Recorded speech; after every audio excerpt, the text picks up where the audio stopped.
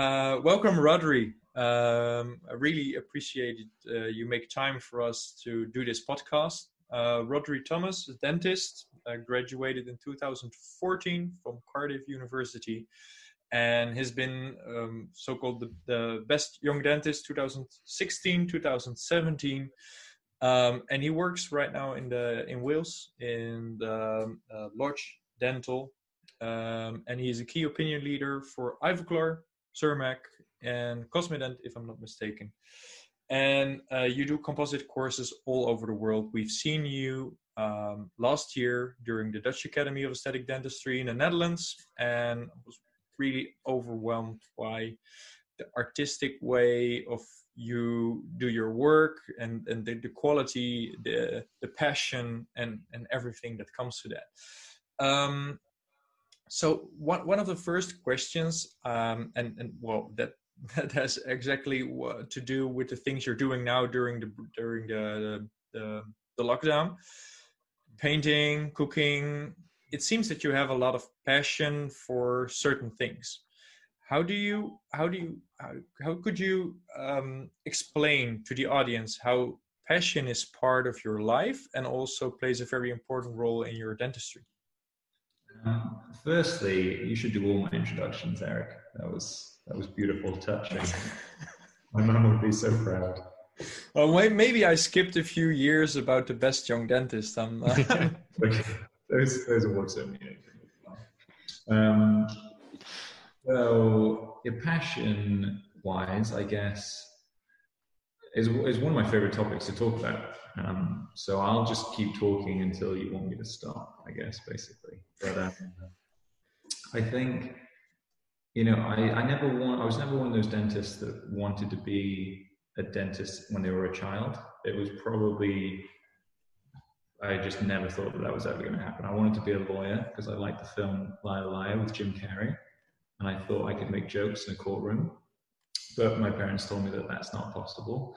And so then I was going to do a series of other things. And then I thought maybe I should be a doctor because you get to look after people and care for people. And then I decided, thanks to my sister, I'll give some credit to, and my two art teachers at the time, that maybe dentistry would be a bit better suited because there's like a creative element. And around that time, because in the UK you choose when you're like 15, 16 years old, around that time I was getting a lot of encouragement from these two art teachers. They're now my patients, which is nice.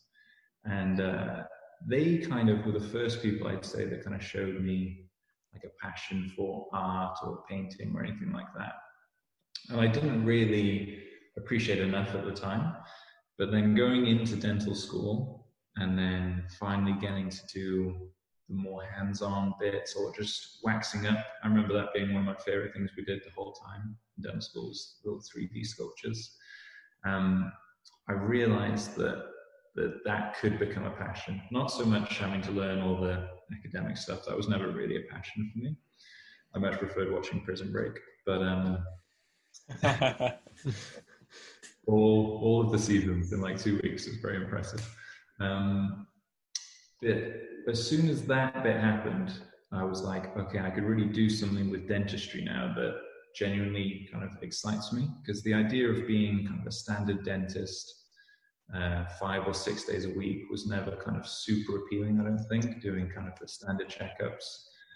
But then any chance to bring in the art, creative element, I found way more kind of fulfillment just on like a personal level.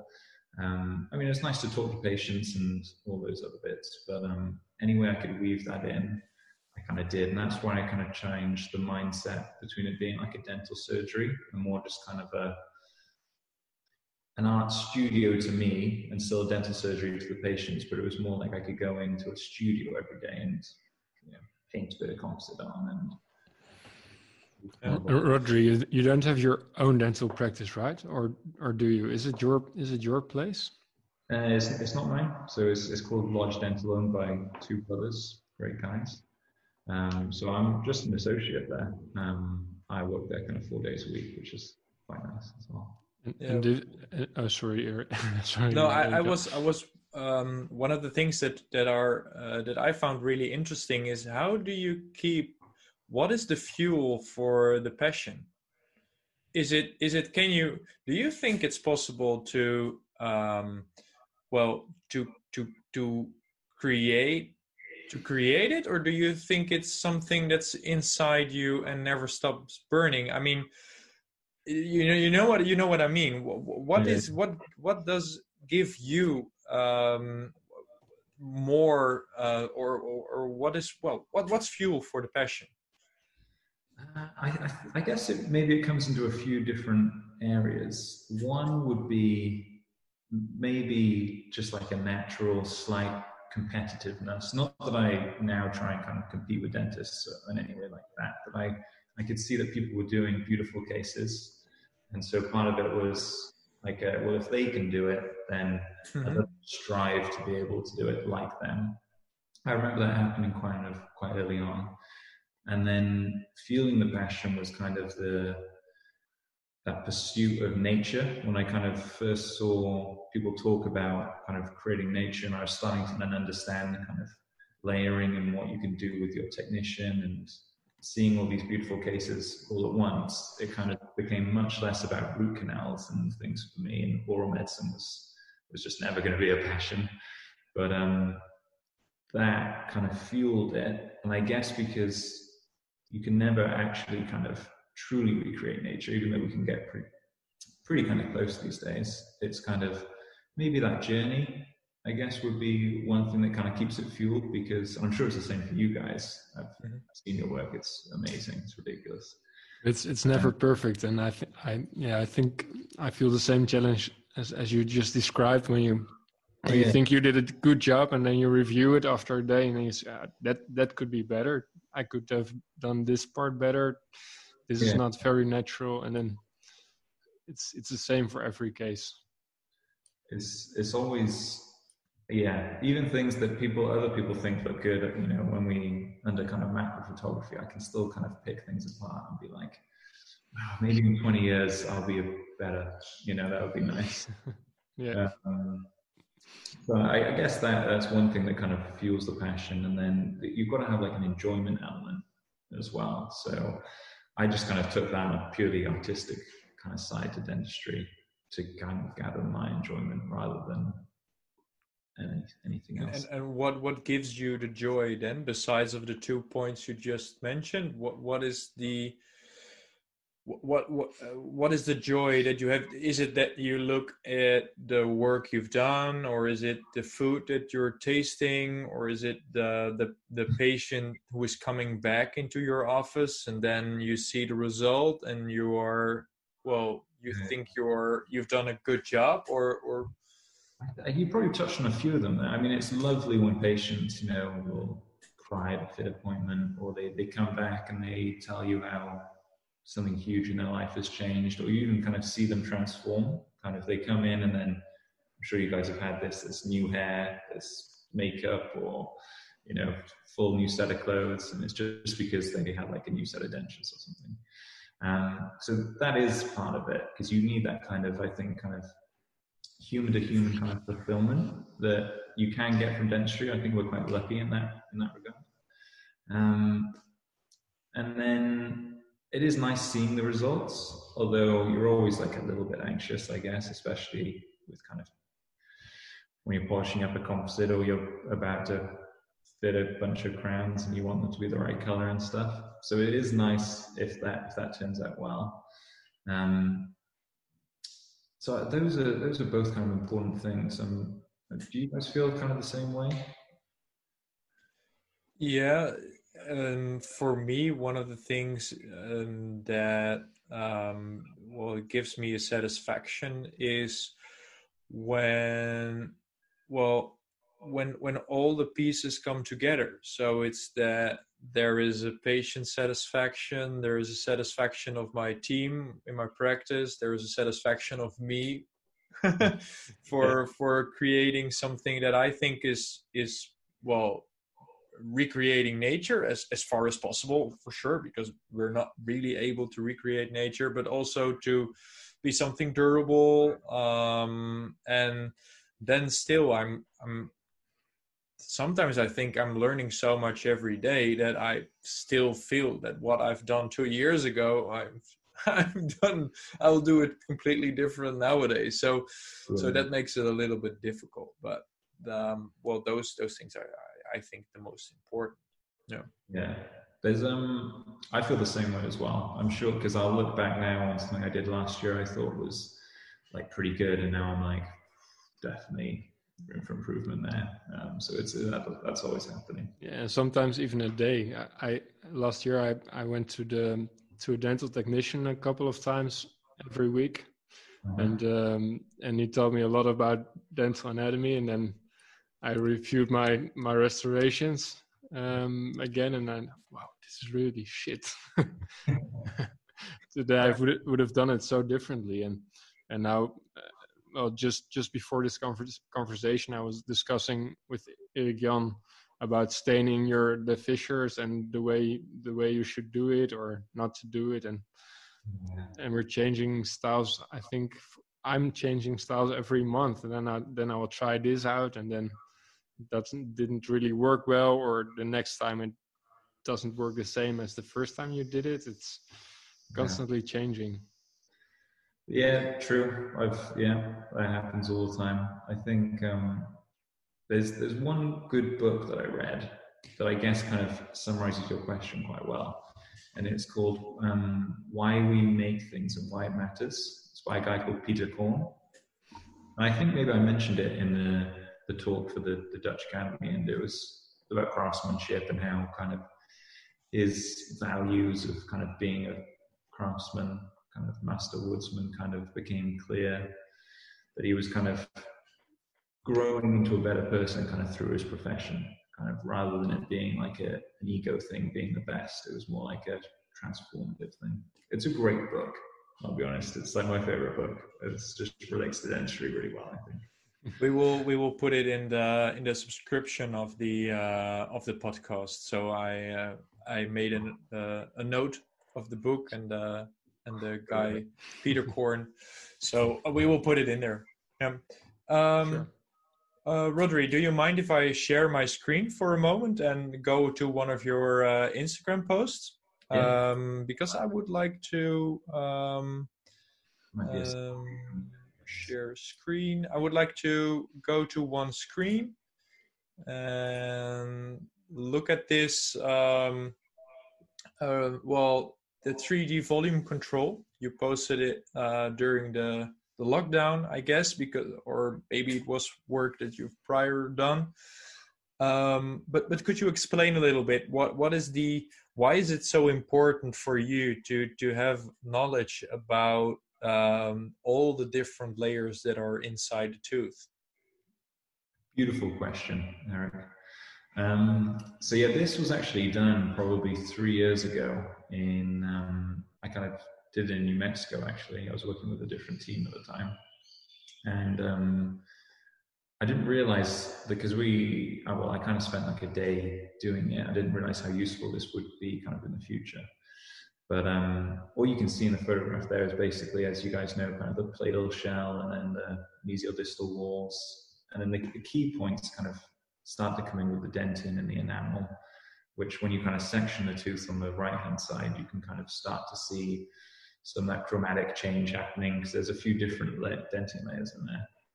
And the reason it's important is when I do these courses and when you're kind of going around the room, you're trying to explain things, I find there's a few things that people find a bit tricky with composite. And for sure, one of the main ones is kind of controlling the 3D volume of what they're placing, whether that's kind of the dentine, whether that's even the first platal shell layer, because they kind of have a knock-on effect. A bit like when Peter Korn talks about making kind of the perfect wardrobe or perfect chair. And the first stage, if that's done well, then the next one can be done well, and it eventually builds up so you can have a really beautiful result. But if something goes wrong in stages 1 or 2, the chances are it'll have an effect, sometimes a big effect, on kind of the end result. So it's important that kind of on the course, what I try and show is kind of inside a natural tooth, what's happening with the enamel with the dentine, what happens as it kind of ages, kind of where we're getting that opacity from, the different thicknesses of where we have kind of each of those components on a tooth. And then all mamelons are different. They're not always just kind of 3 easy dentine mamelons to place, and kind of understanding how, if you're doing a more complex kind of case, that kind of the different dentine layers are going to overlap each other, and even opacas and things. And as light passes through, that you're going to get a really nice result.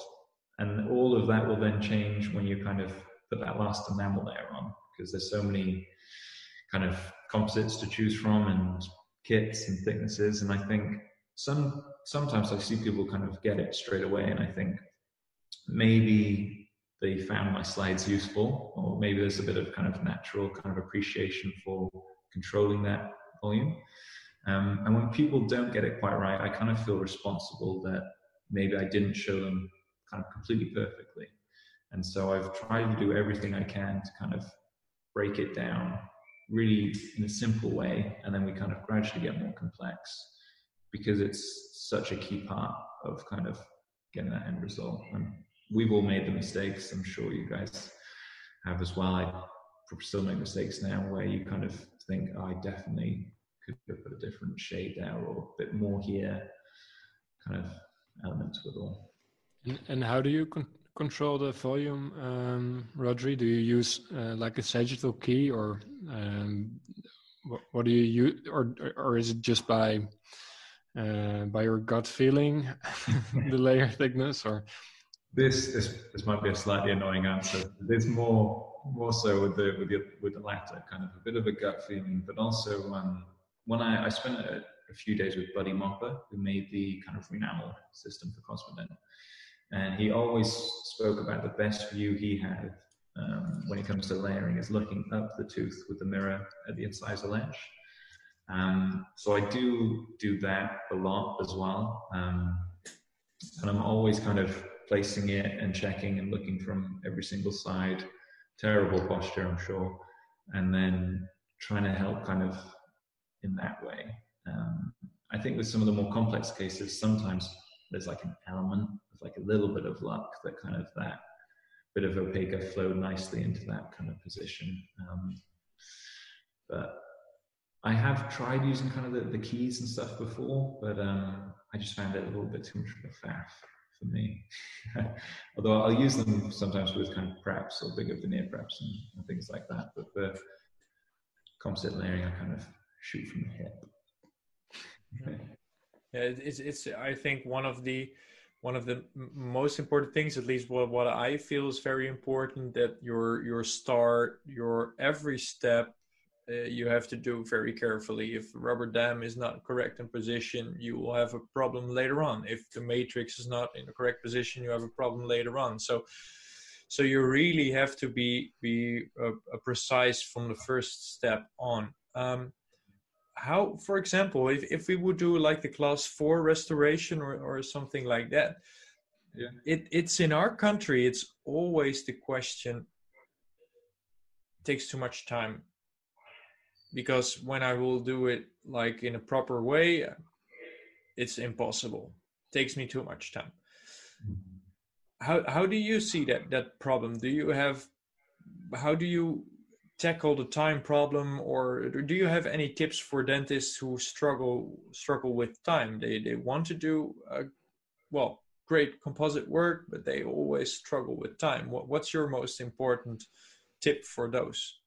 Yeah, I guess with time, you could be like, it could be time financially that, you know, it's going to be an hour, 2 hours in the surgery, and generally you're not charging as much for composite as you are for ceramic.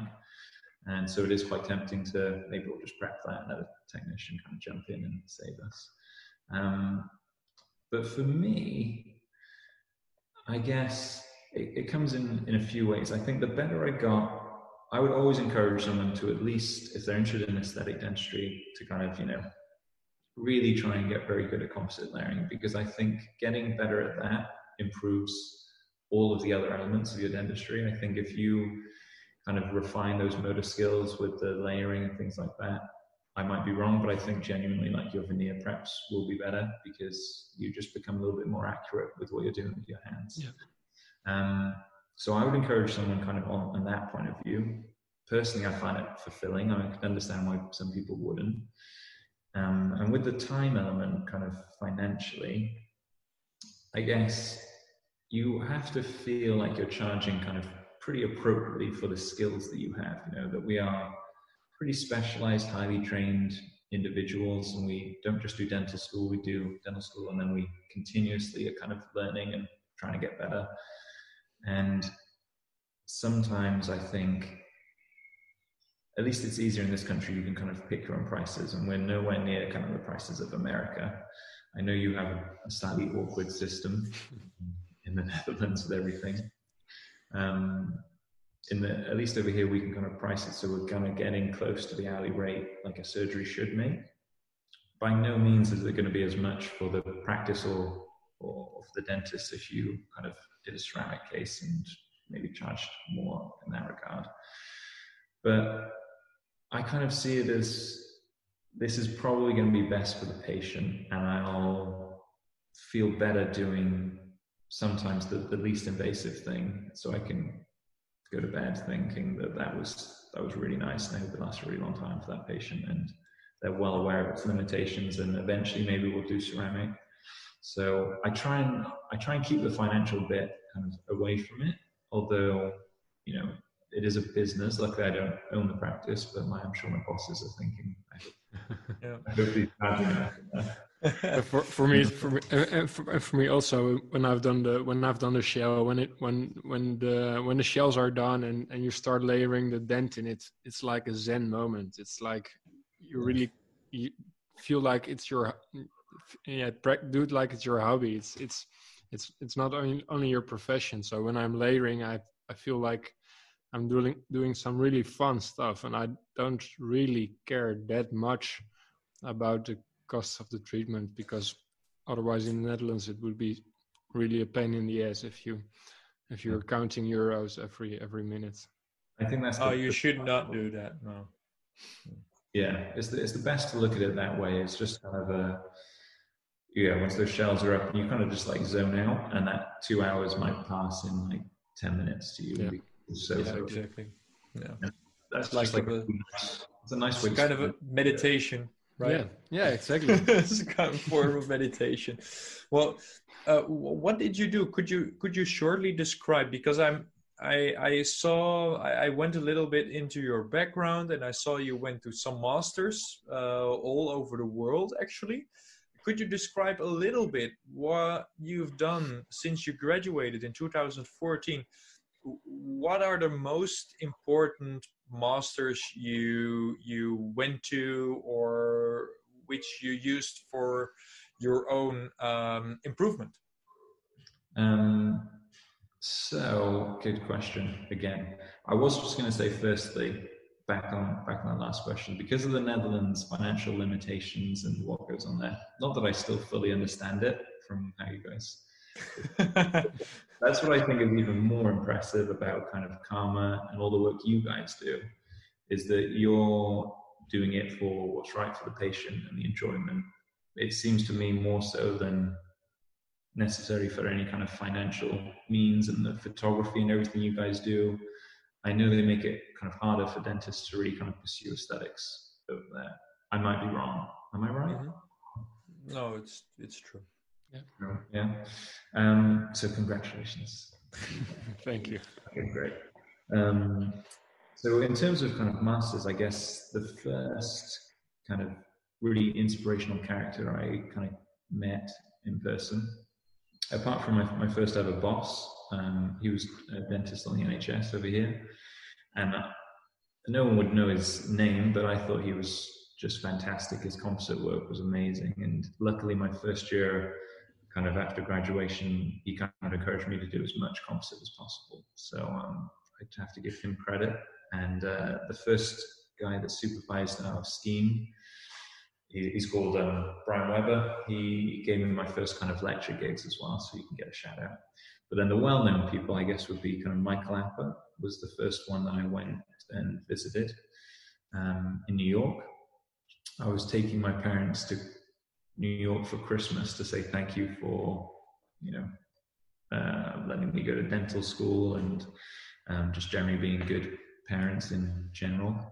And I had a cancellation one day of a molar root canal, which is, emotional for everyone when that cancels. But I had some spare time on my hands, so I thought I'll drop them a message and see if, I could just get in for half an hour. And anyway, it all kind of worked out, and I ended up going in to sit in and spend a day with Andy Jean Muro and Dr. Michael Apper and Dr. Larry Rosenthal was there. And it was the first time I saw dentistry kind of outside of the UK and on this kind of American scene that was like nothing I'd seen before. And the work he was doing and the quantity and the quality was kind of like mesmerizing. So that definitely, all three of those characters had a huge influence on me. Andy and Ben ended up inviting me to lecture in NYU, and then you meet even more of the great people that teach there. And I got to spend a bit more time with Mike Clapper and Larry Rosenthal kind of through all that. So it's just fascinating to see their opinions on things, because there's a real kind of success kind of driven intrinsic motivation, I think, in all those people that is super inspiring when you kind of see it in person. Another great one that I was lucky enough to spend time with was with Buddy Moffa and the whole Cosmonet team. Actually, it's an amazing family, because I remember being in dental school, not necessarily going to all my lectures, watching Prison Break seasons 2 and 3 repeatedly, and on another screen or something, I would have Buddy Moffa doing kind of his hands-on videos that you can see on YouTube. And I was like, this guy is an absolute boss at composite. And at the time, it was like him, Newton Fall, Jason Smithson had these kind of online videos you could watch. And I was like, one day, if I could ever kind of use Renamel, that would be amazing. And then last year, I kind of got invited to spend some time with them, and we kind of sat down together almost for 2 days, just us two, just kind of playing with composite. And he showed me his best things, and I feebly showed him what I could do with composite. And I didn't realize I had to give them a lecture when I got there. So I got to Chicago, and they were like, so give us a lecture. And I was like, I have not prepared that at all. So I had to just find an old lecture on my laptop and just off the cuff give a little quick lecture, I guess. But seeing kind of his way of doing things again was really interesting, because he was also kind of a similar generation to Larry Rosenthal, I think. And one kind of went the ceramic route and one went kind of the resin route. And you see kind of close up their results kind of 20 years on.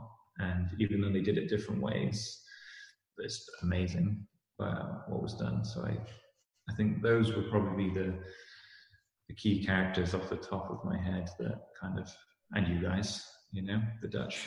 Yeah. Well, I think it's mandatory to have at least a few masters who will guide you during your, or who are an example for you.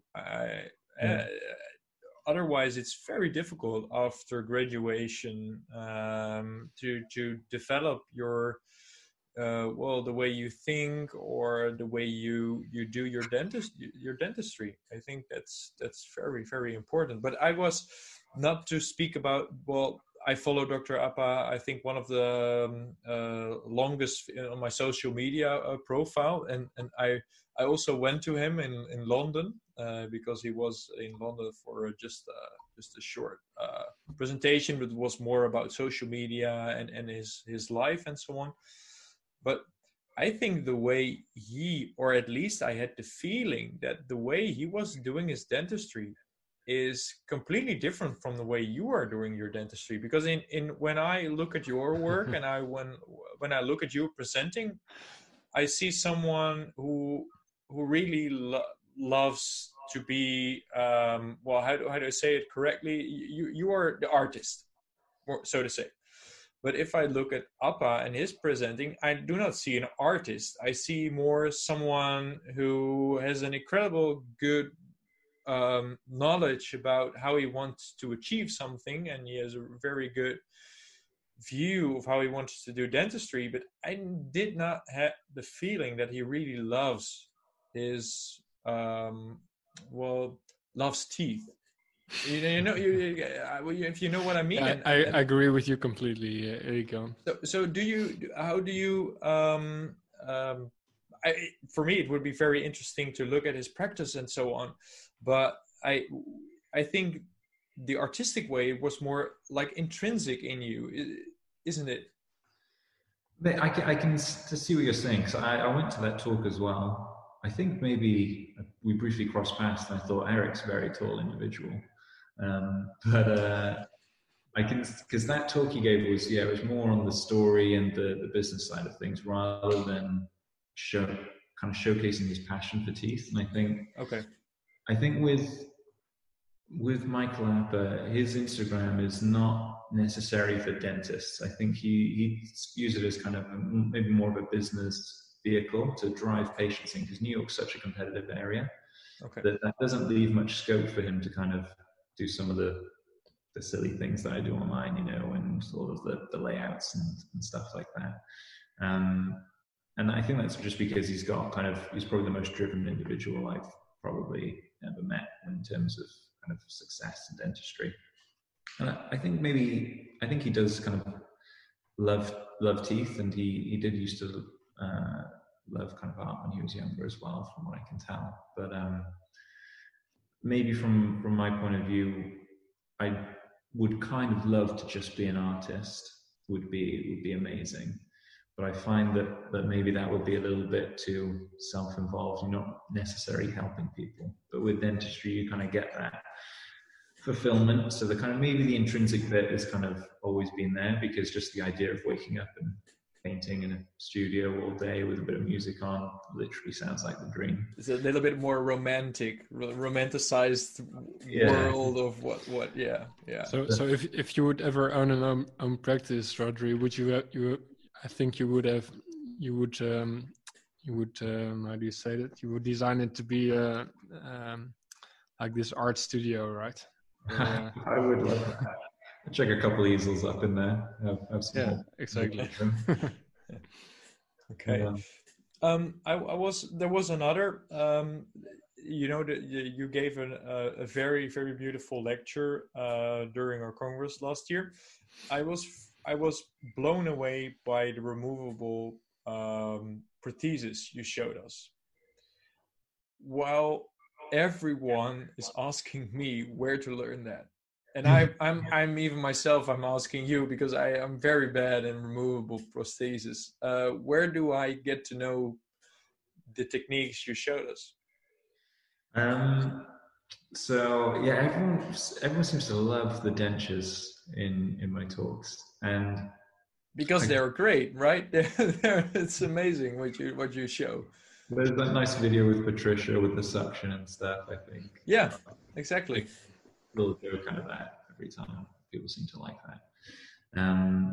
But I think people that would be far more knowledgeable than me would be kind of Jiro Abe from Japan. I think is probably one of the grandmasters when it comes to suction dentures. He's written the book and all those bits. In the UK, there's someone called Finlay Sutton who I haven't done either of these guys' courses, but I know that they have a wealth more knowledge than I have. The way I kind of came into it was when I finished my first year of dental school, first year of graduating. We all have to do 1 year on the NHS, and then generally you kind of keep a little bit out on the side and gradually build up your private. But I managed, a bit of a story behind it, but I managed to get a fully private job straight after my first kind of foundation year. And I immediately went from, using a lab that maybe wasn't aesthetically too orientated to luckily coming across one that had really, really talented clinicians, but also the price we were charging literally was 10 times more than what I was charging before. And I felt like a real responsibility that this has to be like my best work. And so I spoke to kind of technicians first to ask them like what makes kind of the perfect impression. And I guess, and I called around a few other labs as well to see, but eventually I kind of came across a really good guy. And I said, do you mind if I just send you kind of all different types of impressions? Send me a few secondary trays every single case. And I want you to be like really hypercritical of my work.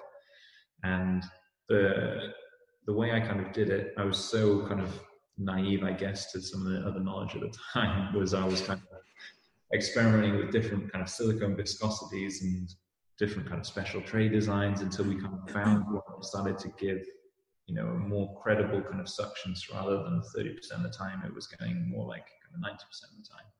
So we kind of created this own little system, which is really easy to show you guys in person. And when I first shared it, someone said, oh, is that the BL or BPS technique, which is Girowave's technique? And I didn't even know what that was at the time. So I had to Google it.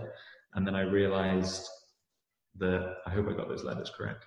Then I realized that there's actually a lot of similarities to what I'd kind of made up, and compared to kind of this relatively well-known technique. And I'm sure they do it far better than I do. But people always want to know about kind of the suction dentures. And for me, it's just kind of looking at the key areas of the anatomy and placing silicone in kind of the right places and the right viscosities. But I need some things to help demonstrate that, I guess. And do you use different brands as well for the silicones?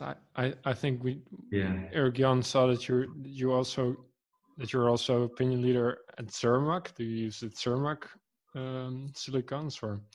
I do for Zermac and Ivoclar. I use kind of a mixture of those brands, and it wasn't kind of completely just kind of made up. I did try like a series of different ones and different a bit of this and a bit of that, and then I eventually kind of settled on this, partly because Zermac kind of just has a really nice kind of consistency with some of its kind of heavier body work, and I did actually use kind of its light body bits for some of my preparations, but then I came across the ultra light body by Ivoclar. It's really kind of brown and doesn't look too appealing, and that was like almost kind of watery, and it kind of took it to another level. And that's when I started kind of throwing in a little bit of Ivoclar in my last touches to the impressions. But I'm sure that, you know, you can get good results with any system. It's just one of those things. And one more question: Do you when you make the impression, do you you have different stages, right? You don't. So for every layer you cure it and then you put a new layer, or what's it like? Yeah, I mean, I used to overcomplicate it, and it was probably I was taking 5 impressions to really try and capture the ridge and everything. And now it's usually kind of 2 or 3 layers. So we're going in with kind of border molding, kind of first of all, just with kind of the hand mixed putty, and then generally a heavy body to initially kind of capture everything, and then I'll let kind of both of those have kind of fully set, and then I'll come in with a light body and maybe an ultralight body then as well. And I kind of let everything kind of overset because I've made all the mistakes, hopefully, and my technician kind of called me out on all the mistakes I made, and not enough kind of moving around with the muscles or getting the patients to swallow. And he said, I think you need to do these bits better. So it wasn't like a quick thing. It would be much quicker if I'd actually gone on a really good course, which is probably what I'd recommend. Rather than because there was always the question. Would you advise to muscle trim or not to muscle trim? There are 2 different camps, at least in the Netherlands. There is one group says, oh, you need to do muscle trimming, and there is another group says, no, you only need to do just the normal things a patient does, and then you get a way better impression, because normally a patient is not pulling his cheek all the time. He is only swallowing and talking, blowing air, maybe laughing, and you should only do those normal movements. What's your opinion? Yeah, so I get them to try and do those movements while those last layers, especially, are setting. And I think they think I'm mental because I have them do it kind of continuously for kind of 2-3 minutes, which picks up, like you say, those kind of natural kind of movements of the muscles rather than me doing too much of the manual kind of manipulation. And then it's when it comes back from the laboratory, I'll always kind of check it, and then I'll place it in. I'll try and see the muscles kind of under a bit of tension as well, and you see if there's any kind of lifting. And it's only been 1 or 2 times, and it easily could have been my fault, but I did make a slight adjustment. You know, they come back with a little ulcer near a muscle attachment or something. But I don't give any special instructions to necessarily kind of do extra trimming around muscle attachment. Like because that makes sense, right? You have more coverage, and you have more suction then, so you have it's more stability of the prosthesis. It's that elusive peripheral seal is the dream, especially on that Patricia case where there was kind of no bone. And I was just like not optimistic that it was going to work out very well. Maybe a little bit of luck in that. Well, that's fuel for your passion, right? Yeah. When you succeed, when you have that movie, and when you have the satisfaction of the patient where you did something like you did, then you're fueling your passion. At least that's how I do. Do I sum that up correctly for you? Is that? Yeah, I would say so, and especially with her, because she was one of my favorite patients I've ever had to treat. She was such a nice lady. And like having her bite the apples, and then she told me afterwards, actually, I really hate apples, and change her clothes and everything. She was amazing. But so yeah, for her, there was definitely a fulfillment that I did a nice job. If you do not mind, I want to go a little bit further in the prosthesis, because in the Netherlands we have the oh my gosh, now I forget the we call it lingualized occlusion. Are you familiar with the concept? I am. Yeah. Not as much as you just put in, at least what I saw in your pictures, you just put in normal anatomically formed teeth. And what kind of occlusion or articulation concept are you using? Yeah, so it comes in a kind of just a relatively balanced occlusion, you know, especially if you've got a nice kind of class 1 patient. Although I have made some that have incorporated a crossbite or have incorporated kind of class 3. And it comes down that's due to the where you want the most pressure on the jawbone or not, right? That's why you would change the concept there. Yeah, and sometimes a patient will just come in and you can see that they're not meant for class 1, and they probably never had that when they had their teeth. And you'll try and kind of improve it, but I'll have a discussion. I think my technician hates me, actually, because I call him so much and I send him so many photos, and I'll talk to him in depth about kind of what I think I did kind of with the CJR and kind of recording the bite and what might suit them. And then what becomes really important is that kind of trial stage.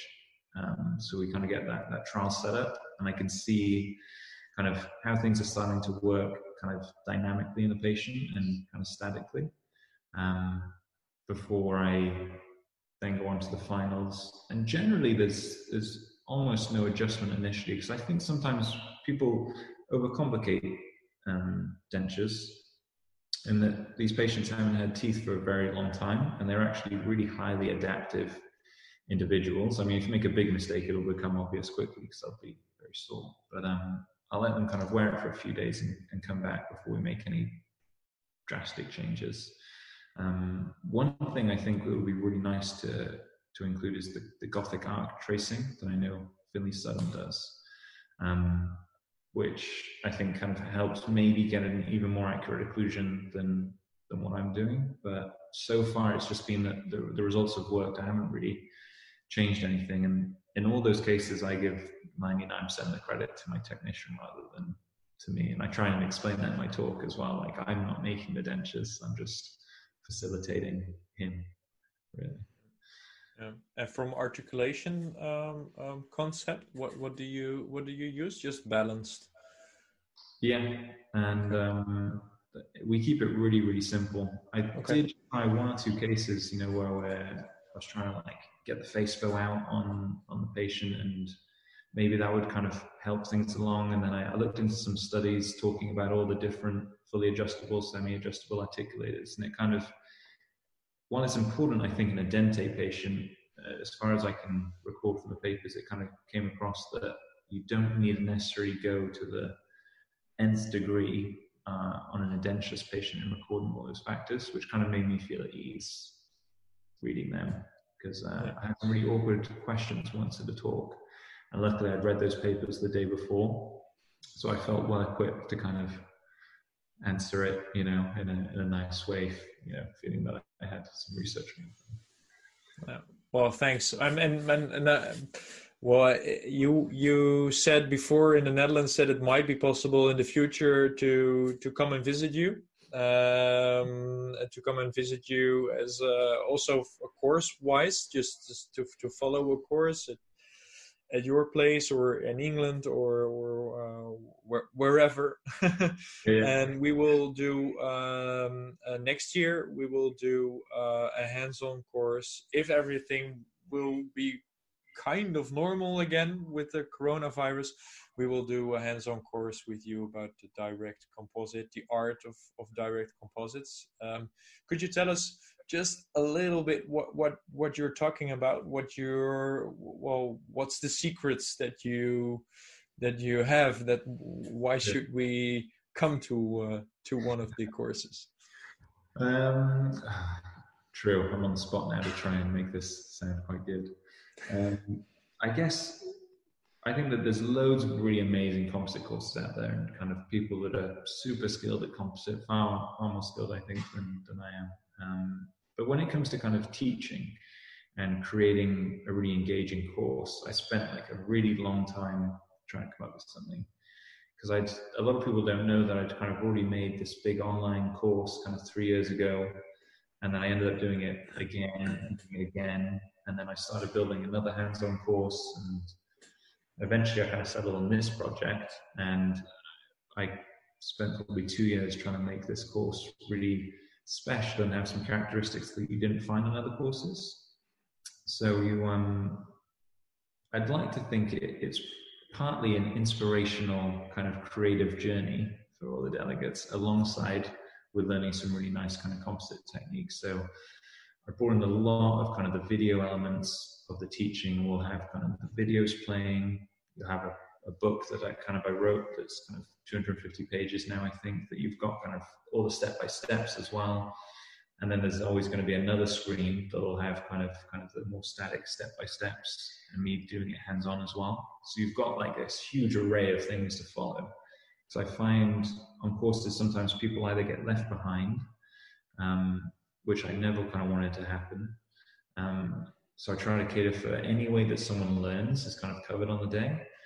And rather than it being about looking at my cases and being like, I think I'm really good at composite or anything like that, I try and make it focused completely on people realizing how good they are at doing composites, which I think is what you want to go on a course for. You don't want to go on and then hear that someone won awards or someone, just shows their cases constantly all day. You want to feel like you came away being way better than when you kind of came on the start. So there's a little inspirational talk to kick it off, and then there's a series of fun videos, which you kind of saw a few of with the sexy smoke. I really like the visualization. I really like the way you visualize the work you do, and so people understand. Yeah. I really like the visualization. It's not like only a photo; it's 3D. It's in-depth 3D visualization, and that really helps. I think so. I mean, my mum was a teacher, and so I could see how she would kind of teach her pupils. And I think it's such an important thing is you can be really good at showing stuff, but to kind of teach the hands-on things, you really need to break it down. And I try and show it from angles that maybe I hadn't seen other people show it on courses, and really try and I'm creating something now where we want to give too much away, but we're going to go inside an actual tooth visually, and see kind of the different layers, and then how we're going to try and create that with composite. But it's a pretty fun day as well. There's plenty of drinks at the end. So yeah. Well, what I really, because I noticed you were doing it, you're testing materials outside of the practice, or outside of your patients. I mean, it's in your practice probably, but you're testing materials. And I think one of the things that I came into is that I did it myself already, but now we're with the 5 guys with Karma, and everyone is actually testing materials. I mean, Freek just sent me some pictures of him sculpting on his models, testing another technique. Why is it so important for you to do those things, to test, to try new methods? Is it part of you? Well, why do you think it's important? I think partly there's kind of I really wanted to try everything out there, so that you can have a first-hand kind of bit of knowledge to tell people to some extent, like, that material works well because of this, and in that area, I think anyway, and this one might be better here. Because without kind of trying other composite systems, I never really found out, in my hands anyway, what the strengths and weaknesses might be, or what might be like a really nice enamel shade. So you kind of build up a little mental inventory, I think, and I'm sure you guys feel the same way, where you look at a tooth and think, that's going to work really well with kind of this brand and this shade, and then you see another patient and think, maybe a slightly different mix will work here. So you're building up like an artist's kind of palette, essentially, kind of mentally, and getting people to kind of appreciate that is really hard, especially if they've only just started kind of doing composites. And I think it only comes with time, that then you meet other people like you guys, or people that really love composites, and you should realize, how sad we are and how much we can talk about the real intricate bits, and how that lovely kind of bleach shade from Ivoclar kind of just seems to universally fit everything and things like that. It's kind of funny, because some people think you're completely crazy when you exactly know which composite works in which situation, and you have like 50 different shades in your draw. Yeah. I think the nurses think I'm crazy, because there's just so much composite everywhere. And then at the Dutch Academy, when Tony introduced us to kind of Inspiro, the Didier Dietrich, and I thought that was really nice, and we had the Filtek as well, kind of alongside to compare. Some of those tints were lovely, so I definitely ordered some of that when I got back. So are you using Inspiro now for some parts of your restorations, or?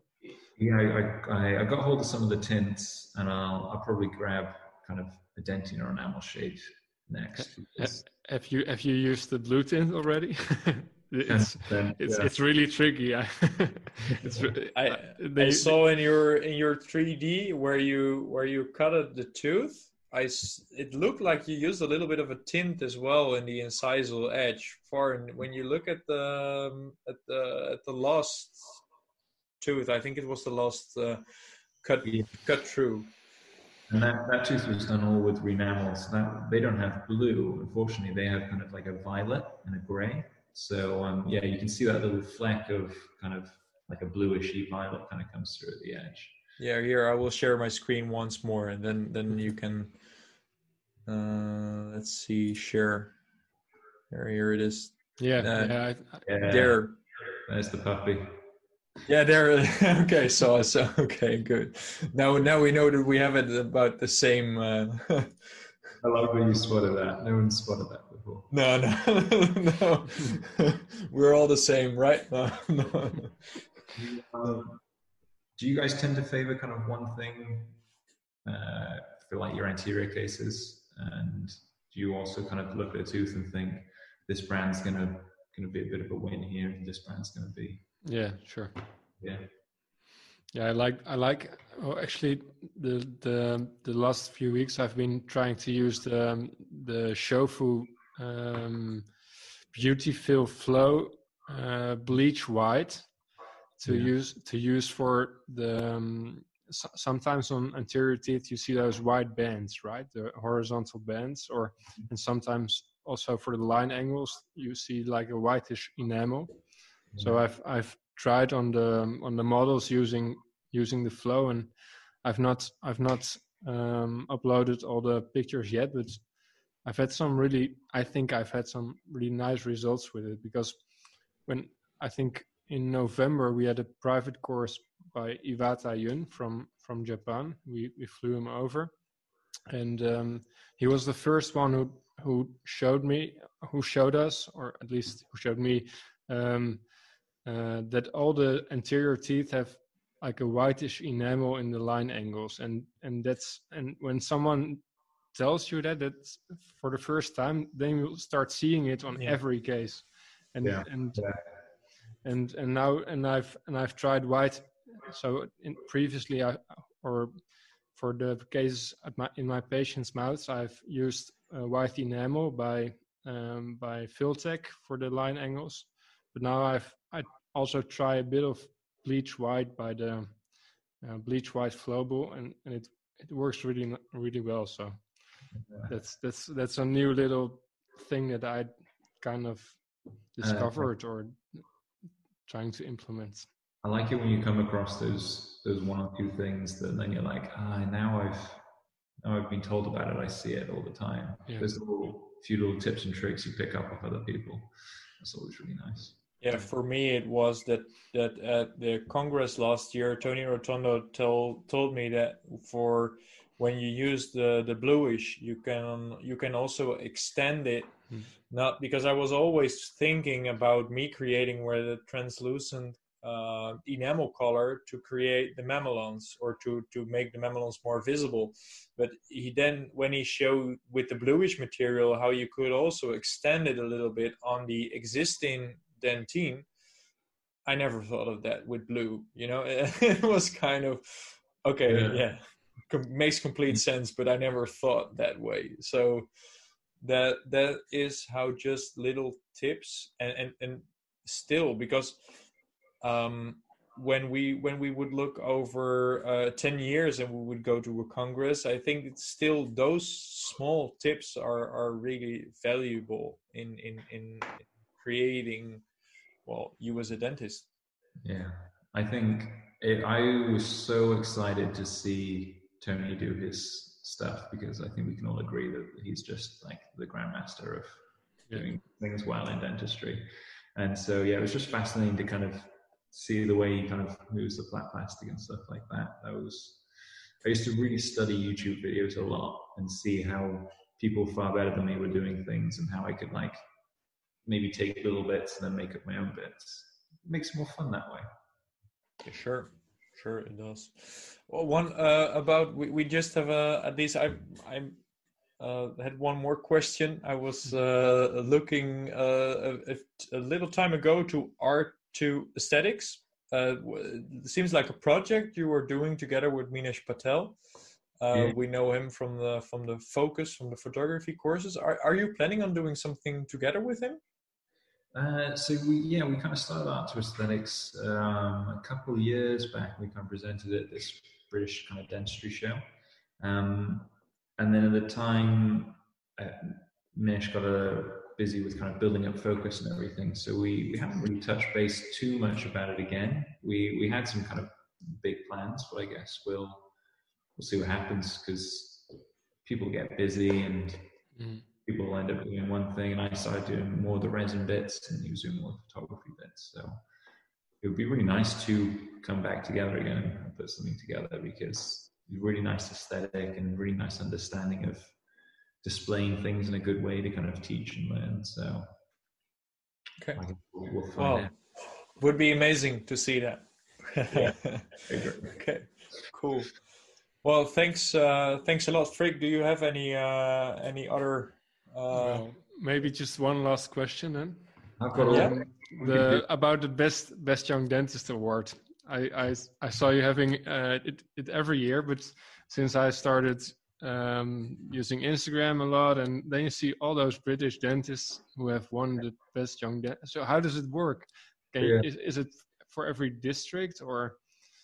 Yeah, so the way it kind of works is what I'll always just preface this story with is those awards don't necessarily mean much to kind of me personally. I think my mum is the most excited person about it because I think part of her believes it.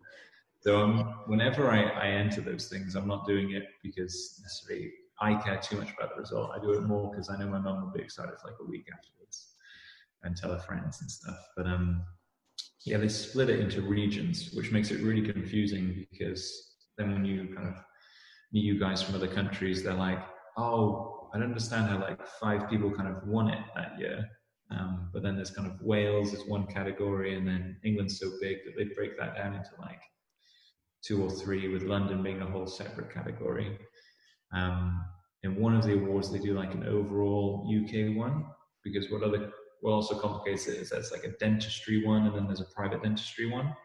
So there's a lot of opportunity out there. I think what it shows is maybe someone that just put in a bit of extra work, really. Is you calling it the best dentist is probably the worst way they could ever name anything, because no one's the best. It's just someone that was, had a weekend to put a little application together and maybe take some photos, rather than taking it too seriously, is kind of how I view it. Some people see it a really useful way for kind of marketing for patients, but I haven't actually ever had one patient ever comment on it. So it's completely lost on patients for me. It's purely for my mom. Okay, yeah. I think that summarizes also a little bit on why you do the dentistry the way you do. It's not for you. It's not it's not the prizes, or at least I have the feeling it's not the competition only. You told the competition is like more like motivating or seeing what's possible, but for you, really being an artist either in your dental work is one of the things that keeps you going. And I really hope to see, because I'm convinced of that, we will see in the next 10-20 years, we'll see a lot more coming from Rodri Thomas. So thanks a lot for the time, and thanks a lot for this this nice chat we had for the Karma Dentistry, and well, I'm looking forward already to meet you again next year. Yeah, well, thank you to you guys for having me come on. So all the credit goes to you, and I love what you're building with kind of Karma and the whole look of it all, and all these people you're bringing in. I think it's going to be something really special coming out of the Netherlands. It already is. So thanks a lot. Thanks, man. Thanks. Okay, then see you. Bye-bye. Bye.